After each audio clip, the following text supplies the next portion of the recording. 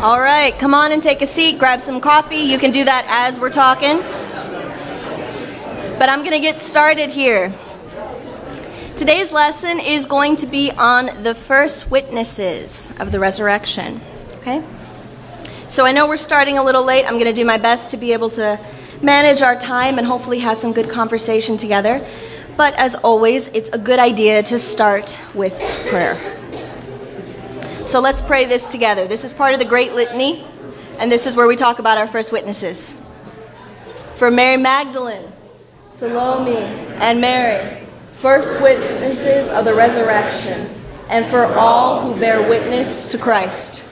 Thanks be to God. All right, you can get cozy, get comfy, grab some coffee, and here we go. So, we're talking about the first witnesses of the resurrection. I love art. Art speaks to me. Art helps me get ready to worship. And so I've included just some of my current favorite images. This is actually from a children's book on the resurrection. This is the Easter story by Brian Wildsmith. But I thought it was so beautiful that I had to include it. And if you were actually looking at the book, you would see gold leaf on it too. So it's really quite stunning. But we're talking about the resurrection today, and we're talking about the first witnesses. This is something that is near and dear to my heart because women play a key role in this story. Yay! I feel like you can go through huge portions of Scripture where not even a woman's name is mentioned, and yet this is the whole story. It's awesome. So we get to talk about the first witnesses today. So just to keep in mind, this is after Jesus' death and resurrection. This is Sunday. This is Easter morning, okay? So all the things that you imagine have happened. He was crucified. He was taken down off the cross. He was put in Joseph of Arimathea's tomb with haste, much haste. So the normal burial proceedings couldn't happen. They were concerned about getting him in the ground before the Sabbath end, okay? So they put him in the tomb 3 days. And on the morning of the third day, these holy women come to the tomb bearing spices and ointments to do what they would want to do for their beloved one's body and prepare it, okay? That's the scene. Now, this story is told in all 4 Gospels. You can find it in all of them because it is crucial to the story of Jesus. But they're all different. They are all very, very different. In fact, if you try to read them all back to back, you will just be really taken by the fact that there are differences in each of them. I can't tell you which one is my favorite account. I can't tell you which one to read or which one not to read. I think you should read them all. But there are some important details in each account. And so very, very quickly, I just want to kind of highlight a couple of things that are mentioned. All right? So in Matthew's gospel, he mentions Mary Magdalene and the other Mary, probably the mother of James and Joseph. Okay? There are some differences going on here. The biggest punchline in Matthew's telling of this, though, is that the 2 Marys get to see Jesus, the risen Lord, and, in a difference from other tellings, they get to lay down at his feet, they get to grab a hold of him, physically touch him, and they get to worship the risen Lord. Wow, that's a big moment, and I haven't found any artistic representation, by the way, of that image. There's a lot of the Mary Magdalene, don't touch me, no la me tanger, that kind of stuff. You have that of Mary Magdalene and Christ saying no. I have not found the 2 Marys physically touching him in worship, though. So if you know of an image like that, please hit me up, because I am interested. Mark's telling mentions specifically Mary Magdalene, Mary, the mother of James, and Salome. Okay, so the first account only mentions 2. Second account, we hear 3. It stops with Mary and Salome being afraid and running away. And that's where we get the story stopping. And that's because there's different accounts and different kind of... Our best sources don't go back as far to include the ending of Mark, so I didn't include it in this study either. Now, Luke's gospel tells the story, and it includes the names Mary Magdalene, Joanna, Mary the mother of James, and, very kind of cryptically, the other women. So clearly there's a crowd going on. This account has where you have the women physically get to go, they run and they tell the good news, the Lord is risen. They go to the men, they tell the remaining 11, and it says specifically, they were heard, but they were not believed. Okay? So they reported, they did with due diligence, and they were not believed. Peter goes himself and runs to the empty tomb, but he leaves marveling.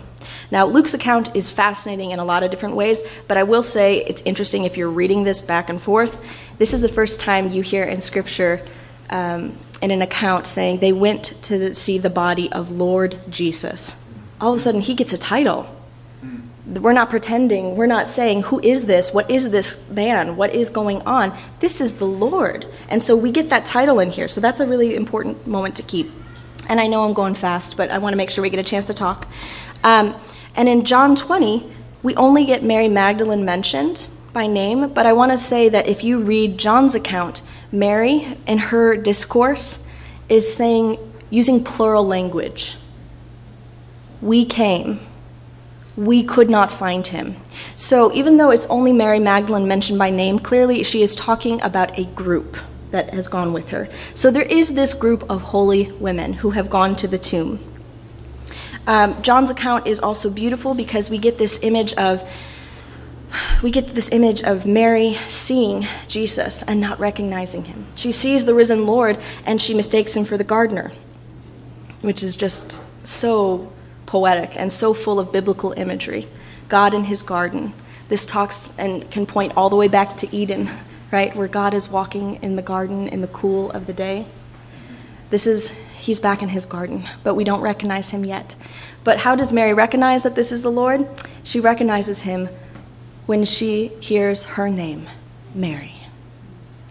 And that's such a beautiful moment because we see again that the sheep recognize the shepherd's voice. And all of a sudden her eyes are opened and she sees that it is Jesus Christ revealed. So it's a really beautiful account. She's able to go, she proclaims this message. We hear and we see this. I know this is really, really fast, but that was all four Gospels accounts smashed really, really close together.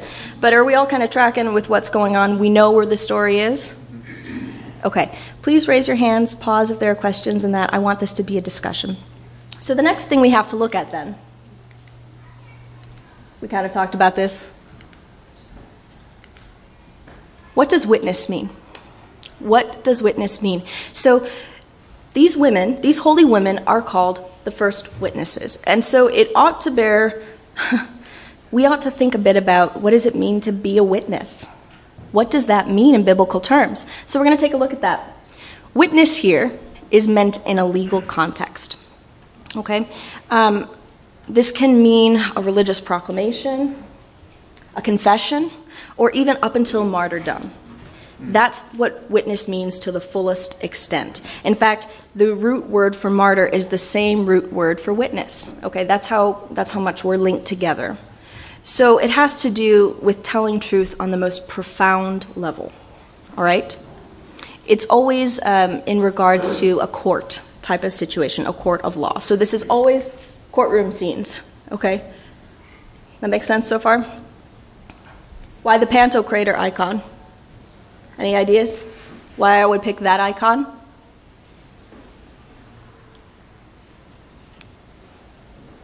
Yeah. Yes, David, you were totally on it. I picked this image, not because this is the warm and fuzzy Jesus that we all kind of know and love, but because who is the judge in these courtroom settings?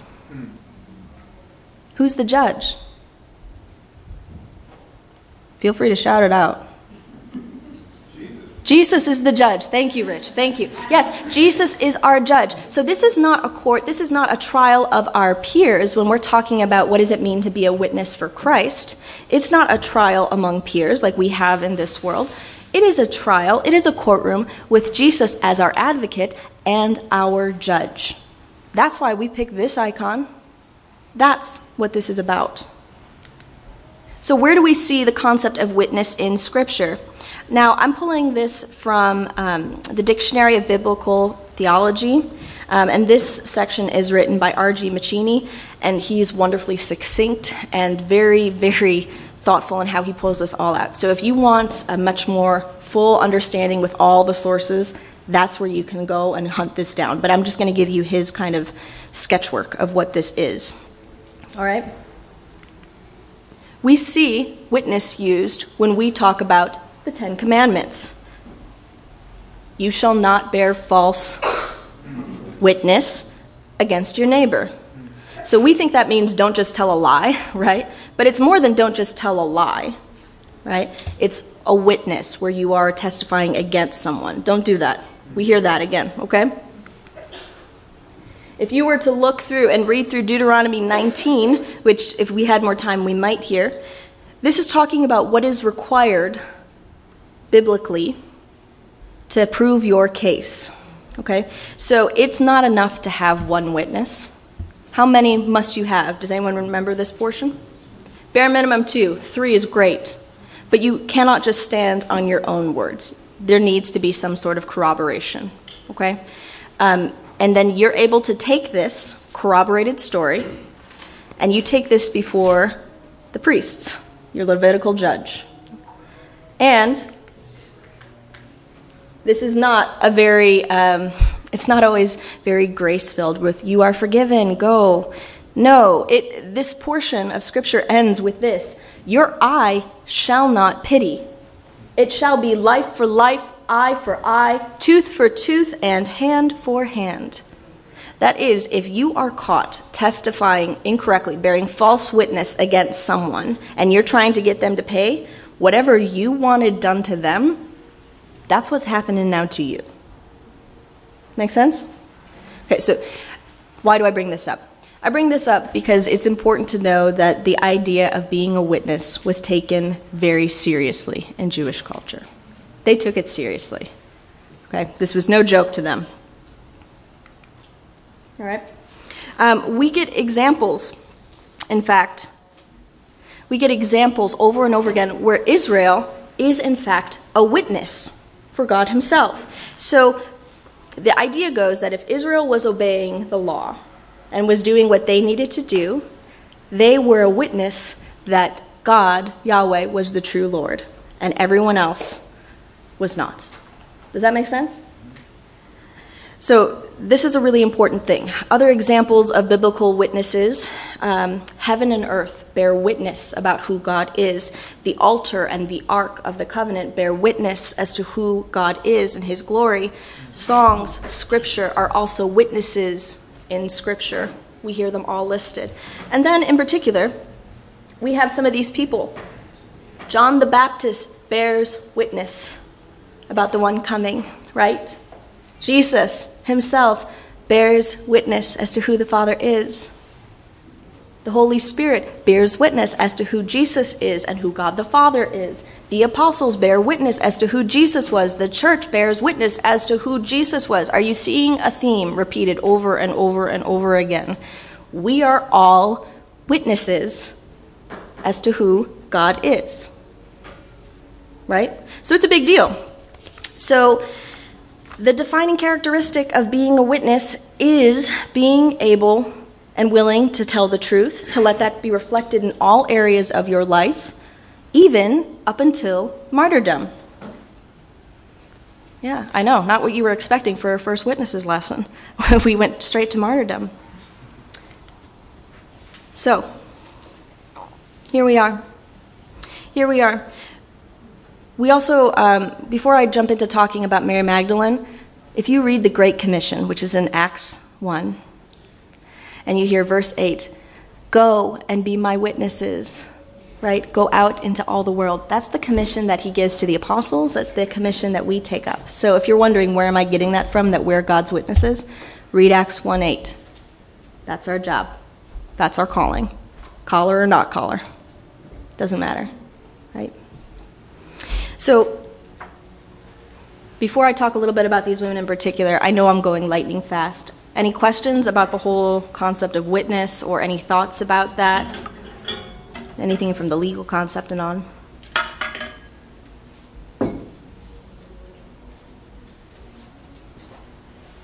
Yeah.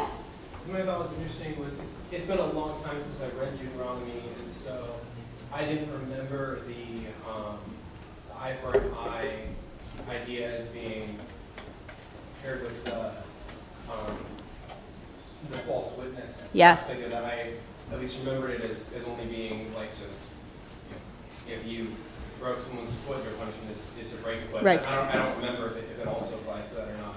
But that's really interesting that's a deterrence against falsely trying to deceive in order to harm someone else. I just found that really found that really interesting. Yeah, absolutely. It's a passage that we've all heard, and the world knows that passage. Eye for an eye. I don't want to be a part of that kind of God.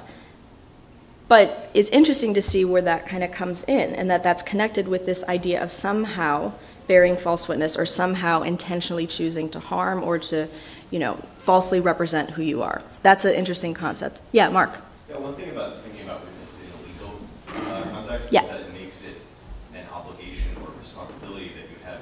We often think of proclaiming God just out of the overflowing of emotion, but whether or not you actually feel it, this is something that is assigned to you and you're relying on what you tell them. Right, and it's not just about what you tell them, but it's also about how you live. Because notice that for Israel, it wasn't just about do they proclaim God as God to the world, but it was also do you follow his laws? Do you follow his statutes? It's how do you live? So again, whether it's through us vocally evangelizing to the world or how we live our lives, both are counted as part of our witness, and that's our testimony to the world. Does that make sense? So if one of those is not matching up, you're in trouble. It's not just are you out on the street corner evangelizing, but if you're hating on your neighbor, if you don't care about the poor, if you don't care about people who are being oppressed, then you are bearing false witness. Does that make sense? It touches and it cuts way deeper than that. So it's pretty big. Yeah, John. And unlike assault or murder, where the big question is was it premeditated or not, right. You can decide what the punishment is. There aren't any witnesses that aren't premeditated. Right. So in the New Testament, we're told to always be prepared to give an account. Right. Because so that it may be premeditated. Yeah, you got to be ready for it. So you said what you said. Sorry, what was that, Phil? You repeat what you just said. What I just said was that with the importance of having your words and your actions lining up. Yeah, okay. So it's not just enough to evangelize and tell people, Jesus is Lord, and let me tell you all the reasons why. I mean, yes, please go and do that. That's part of what you ought to do. But the other part of that equation is you can evangelize all you want by using the right words, but if you are being an awful neighbor, who cares? Who wants a Jesus like that? I don't want to deal with a hypocritical God, right? And so that's what it ups the stakes a little bit, because it doesn't just matter about what you say in those crunch time moments where, well, I'm evangelizing right now. Maybe I'm doing missions work. Maybe I'm out talking to people. Maybe I'm saying, hey, no, that's not the real God. Let me tell you about God. But who you are and how you live and how you act matters. That, too, is part of your testimony to the whole world. That's why it's both. It's not just words, it's actions, it's how you live. Yeah. Yeah, Abby. It was also really interesting. It sort of harmonizes this obligation to be a witness of God's work. It's similar with the concept of being a mandatory reporter as an educator or many other fields, but it's somewhat kind of inverse. Instead of being mandated to report terrible things that have happened, right. sort of like we're actually obligated and we're shirking our duties if we're not reporting on and sort of promulgating the message of goodness that we see. Yeah, absolutely. Absolutely. It's important to reflect that. And, again, it's not just about saying the right words, but people, how do they know God's love? By being shown God's love, right? The words come after. But usually people encounter God's love not first through Scripture, but through someone first loving them, right? And so if you're not doing that, then the words might never get a chance to really cut as deep. No, I don't want to cut God out of the equation, and he can do however he wants to do. And maybe it's great. Maybe they will pick up a Bible one day and they'll be, convicted and cut to the core. But usually what happens is you interact with somebody and the first response is, why are you doing this? Because God thinks you're important and he thinks you deserve love. Yeah, Jennifer. There's a rabbinic tradition, I think it's called the 70 facets or something. Yes, like that. yes.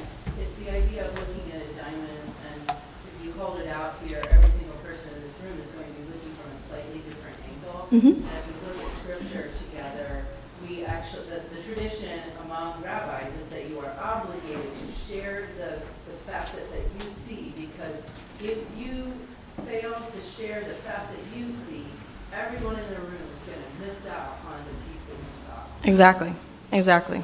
So that's part of the reason why it's important. And hold on, I see you, Rich, and then Matt. Yeah. I was asking. Okay, I'd like to hear it. Maybe it's because I have been evangelism, but I also know that we oftentimes hide behind the words, you live it, and your actions will speak the word. But we also have that obligation. So I lean into you just on that other facet. Yeah. But we do need to speak it, and I think for most of us, in a great deal of context, we don't need it. Yeah, it requires a boldness, and it requires you knowing, I talk a lot about what your default setting is. Some of us have that gift where we are comfortable, I'll tell it to the world, I can just do this and go for it. Some of us need to work a little bit on that. I fall into the second camp where I do a little bit better. I have to kind of be urged into talking about it more. That's not a bad thing, but know what your default is, because you're required to do both in life. Does that make sense? Yeah, Matt. Joy, something that didn't strike me until you spoke this morning. One of the most masculine experiences you can ever have in Christianity is to be on Mount Athos, only men allowed. Women are simply not permitted on the peninsula in Greece. And you go and you hear a big, burly, black-robed monk say, Christos anesti! Christ is risen. And your response, alethos anesti, he is risen indeed. Very masculine moment, and yet he's speaking what a woman said, Amen. Because all the men were gone. Amen. Yes. Yes. Yes. Preach that word. So again, that ties us in nextly, and I'm moving on. And this is what is important, okay? So I promised you this is going to be about women. I promised you today, and it will. It will. We're getting there. So who are the women? Who are these women that we're talking about who get to be the first witnesses? We have Mary Magdalene, right? Okay. Formerly possessed by 7 demons, healed of those. We know that. We know that, okay? She was a supporter and follower of Jesus. Not just one of these people who has one encounter and is done. She is a regular, devoted follower of Christ, okay? She is one of the few who remain at the cross during his crucifixion. One of the few. She also is one of the first witnesses to the resurrection itself. She, by the way, is our example of holy women. Her name is listed first in our great litany because she is mentioned by name in all 4 accounts of this gospel story as our first witness. Okay? And because of what she does and this important role that she gets to play, the church has called her the apostle to the apostles. If it bears in mind that to be an apostle, you believe in the risen Christ, and you're telling that news, then the first apostles weren't the 12 or the 11 faithful, but it was Mary Magdalene and these women here. That is crucial, right? So we don't know much more about her. She's portrayed in a lot of different art and a lot of different backgrounds as being deeply sinful or perhaps having a very troubled past, and not just demon-possessed, but she's frequently portrayed as a prostitute. I don't know why. There's nothing that says that in Scripture if you look for it. And I did. I looked. I couldn't find it. So if someone has that background or wants to share with me why that gets brought in, please talk to me afterwards, because I truly was confused about where that came into play. But that's not mentioned in Scripture. So she's one of the faithful women. All right? I also pull out this kind of idea of how she was perceived or how she was described, because this is what's important. If your entire testimony rests on a witness, how interesting is it that this witness, formerly demon-possessed, a woman, probably not a lot of prestige in this world, that sounds actually kind of like a witness that would be really easy to dismiss to me if my case rested on this. So that's just an interesting thing to keep in mind. Some of the other holy women here, all right? These are the holy women or the other women. These are the other Mary. This is Salome. Salome is probably the mother of St. James and St. John, the sons of Zebedee. She was also present at the crucifixion. If you go back in the Gospels and read, she was there too. It's possible that she was a sister or a half-sister of the BVM, the Blessed Virgin Mary. All right, yeah. In my notes, I have them as Mary Mags and the BVM. So that's just how I abbreviate. And that's not meant to be dismissive. It's a long title to write out, all right? So she was present and a woman that was deeply invested and devoted in the cause, okay? Then there was Mary, the other Mary. Who is this Mary? Well, she was probably the wife of Cleophas, the mother of James. She also was at the crucifixion. Depending on who you think this other Mary was, she might have been one of the two people spoken to on the road to Emmaus. Depends on what you think. Joanna, who is another name mentioned in Luke's gospel in particular, she was a wife of a very affluent steward, Herod's steward, Chusa. She was that person's wife, and she brought all of her prestige, all of her financial backing, and she became a prominent follower of Christ and in the early church. Okay? Now, this is what's really important here. I don't know who all the crowd of these women were. I don't know. The other women is one of the most tantalizing and frustrating phrasing for me as we read this. Who were these people? They were faithful. They showed up. That's what interests me, but I don't get to know that yet. In glory, I will. I want to hear the whole story. But we don't get to know that about them. But what we do know, these women, the ones at least that were named, would have been well known enough by the early church that their names mattered. Or why include them? Okay? So some of these women would have been known. Each of them have their own unique and important story. Each of them had their own relationship with Jesus. Each of them were there because they were devoted, they were faithful, and they knew that this was the Lord. I don't know anything else about them, but that's enough to testify. That's enough to be a witness here, right? So we don't get to know their names. But this is what's important, all right? Without this, the women running to the tomb, you don't get this. All right? So I'm going to step aside so you can see that. Right? Without those faithful women going to the tomb and reporting back, you don't get Peter and the beloved running back to the tomb. You don't get the apostles waiting with anticipation as to when they get to see the risen Lord. Are you hearing me? This is what's important. And why is that so important? So these are the parallels that I thought through as I was thinking about this lesson and praying about this. When you have the Magnificat and you hear the Virgin Mary's song, her saying yes and talking about God exalting the humble and bringing down the mighty, and you get these beautiful pictures here. That picture, that Magnificat, consider Mary Magdalene's yes and the praise of these holy women as part 2. They proclaim it to the apostles. We don't get it written down, but they get to say, I have seen the Lord. That's part 2 of the Magnificat in my mind. It's other women who've said yes, who bear witness to the fact that Jesus is coming, has indeed come.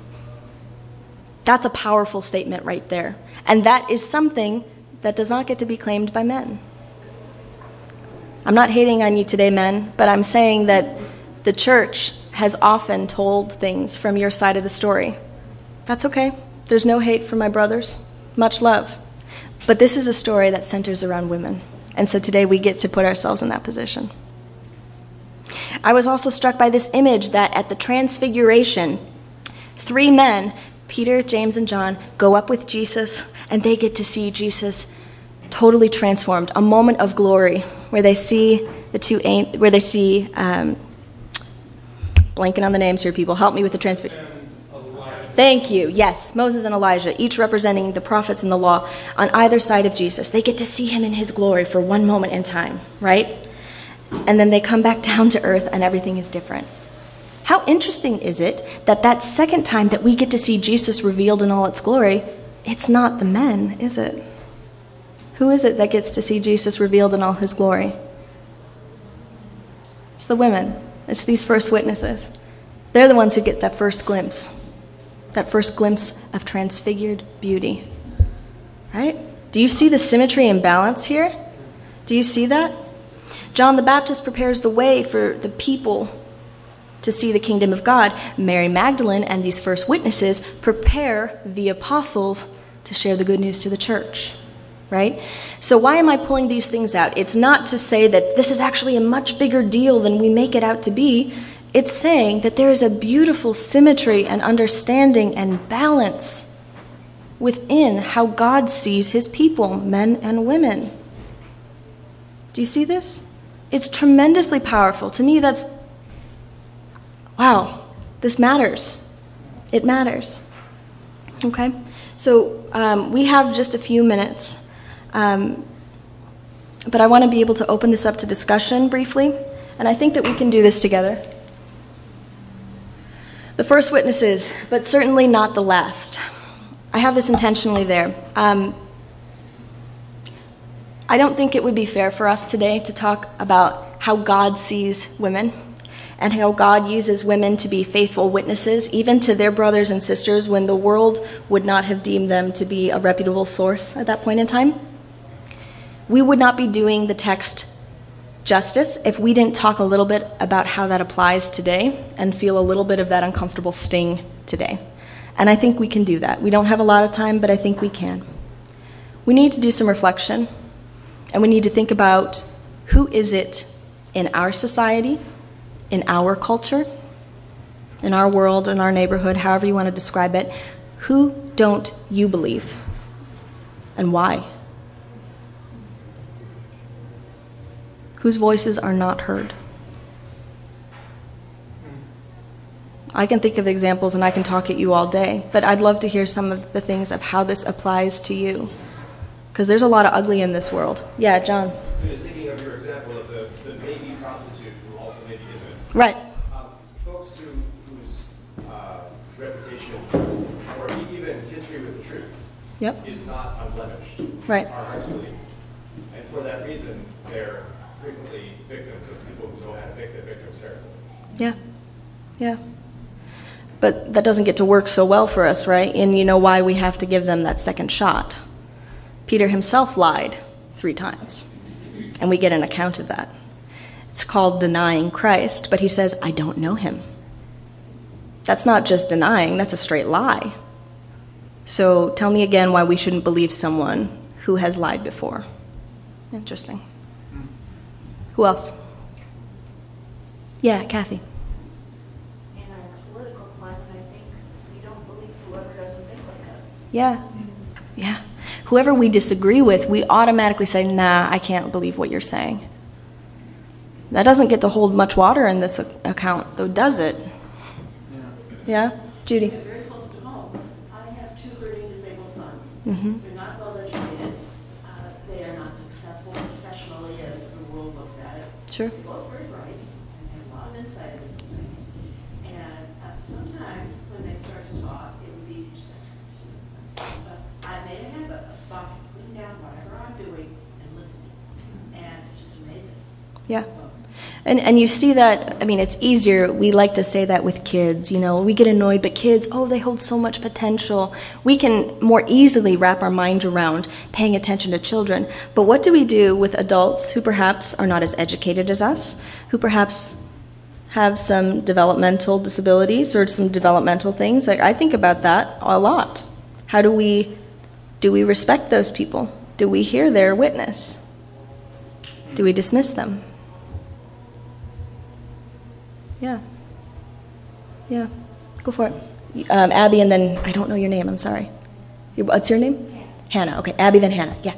I think it's also really easy, as we always often swallow ourselves in really comfortable lies that look like truth. Yeah. And I think that it's really easy to sort of give someone, a 1 minute stopwatch, and I listened, right? And I think that is step one, right. To actually give someone seconds on the clock. Right. But in general, to sort of establish a pattern, I think like you're saying, you've made a habit, right? A pattern of listening to people who maybe we are somewhat, doubtful of, or that just sort of rub us the wrong way. Yep. But establishing that as almost like a standing appointment, I think then allows us to actually interact with what they're contributing. It's a discipline to listen. Yeah, Hannah, what were you going to say? Well, I was just thinking you were asking us to think like whose witness kind of is not heard, and I think we need to bring a thing to that and Christian here and there. Yeah. If women's witness has consistently kind of been silenced and ignored, we'll just kind of continue to perpetuate an atmosphere where abuse can happen and where a witness is not believed and not heard. Yeah. And so thank you for sharing this. Well, it's an important thing to note. I mean, I will hit you up next, Micah. This is an important thing to note. So the Me Too movement, the church movement, the church too, abuse happens everywhere, and I hate that. But we would be foolish to think that it also doesn't happen within our own church somehow, right? We would be foolish to think that somehow sin has not come in and twisted a little bit about how we perceive our brothers and sisters. We would be foolish to think that we actually are as loving as we need to be, as gracious as we need to be. We'd be foolish to imagine that somehow we are not all kind of jockeying for power. Don't think that the church is exempt from those things. Sin is in this building. You know why? Because we are full of sin and we enter this building. That's why. And I say that we very intentionally. We, right? So I think it is always something that we need to keep in mind. Who is in the position of power? Are they using it well? Are they too comfortable with it? Who does not have a voice? Who is immediately discounted? Why? Why are they discounted? Why has it been so long that one group may have this established power while another group barely gets heard or referenced, maybe even not even acknowledged? That's a problem, and that's uncomfortable. But that's not just our culture, if we're being honest, and that's not just something they deal with in some Baptist church or a non-denominational church or maybe the Catholic Church. That's something we deal with here, okay? We're not better than our brothers and sisters. The only difference is that we haven't fallen into that temptation of acting out to the fullest extent yet. Does that make sense? So don't get uppity that we're doing all right here. We have work to do too. Yeah, Micah. Well, I think what keeps us silent is fear. Yeah. And as Abby was saying, we want to stay comfortable, and bearing witness is uncomfortable. And the account in Matthew notes that the women were afraid. Yeah. They were terrified, but they still bore witness. I think that's really powerful. Yeah. They were afraid and they still followed through. That's a lesson right there, men or women. You know, that's a lesson we all need, right? We need to be bold. We need to be faithful. Doesn't matter. Yeah, John. But just to close that loop, the reason they were afraid is it was almost certain they would not be believed. Right. And if you report something like that and you're not believed, then you're crazy, in addition to everything else you learn. Well, and quite honestly, it sounds bad, but I'm going to speak. I am speaking from a woman's perspective today. It should haunt you, a number of people who report crimes and are not believed. If you start doing some digging on the internet, if there are voices of minorities or women or people who have developmental issues or are special needs, those voices are not believed as people who are good, upstanding members of their community or in better socioeconomic brackets, live a more comfortable life. And that's just how it is. And that should be enough that frightens you and screams out saying, this cannot be how we do things in the church. It's not an accident that these women are the first witnesses. It's because God values that which the world does not understand. God says, you are enough, you are loved, you are my beloved, in fact. And you are going to be my witnesses. Yeah. So Joel and then Jennifer. I think we sometimes mythologize and valorize Mm-hmm. So the Blessed Virgin Mary would be a perfect example. Native American people would be another Yes. example in our society. And for me, I would say, above all, we most mythologize nature and its witness. Absolutely. Throughout the entire liturgy and service this morning, we heralded it. It was there time and time again, and yet it was just a dream almost. We take that witness with no seriousness whatsoever. Yeah. Yeah. Absolutely. There's a lot here. And if we start looking for what is witnessing and bearing the image of God and what is pointing back to God, I think you will be surprised as to what you find. And that's not you see God in everything. I'm saying that everything can reflect the glory of God, however. Do you understand that distinction? This isn't like pantheistic. This is saying everything that has been created reflects and glorifies the Lord, whether they want to or not. And it is our privilege to be able to partner in that glory work. Jennifer, if you want to, do you have a thought here that you want to share? Yeah, just one thing to add. I'm hearing threads of descriptions of vulnerable people that aren't heard. I mean, I've heard this all over the room. And another thing that's coming to mind is there's kind of a head-heart distinction in much of human experiences, and I think that culturally we respect head messages more than heart messages, and the way that is felt often is with terms like overly emotional. So if something seems overly emotional, then it's not heard as credible in the same way that, kind of a rational argument that is all head is heard. Well, I mean, this is the sort of thing I want you to keep in mind. When God asks people to be a witness, it's not because they're particularly gifted to do that. He just requires obedience. And the great example of this is Moses, a man with a speech impediment who is required to speak on the Lord's behalf, right? It wasn't because Moses was particularly set to do this or particularly gifted by his own account. It was because God said, you need to do this.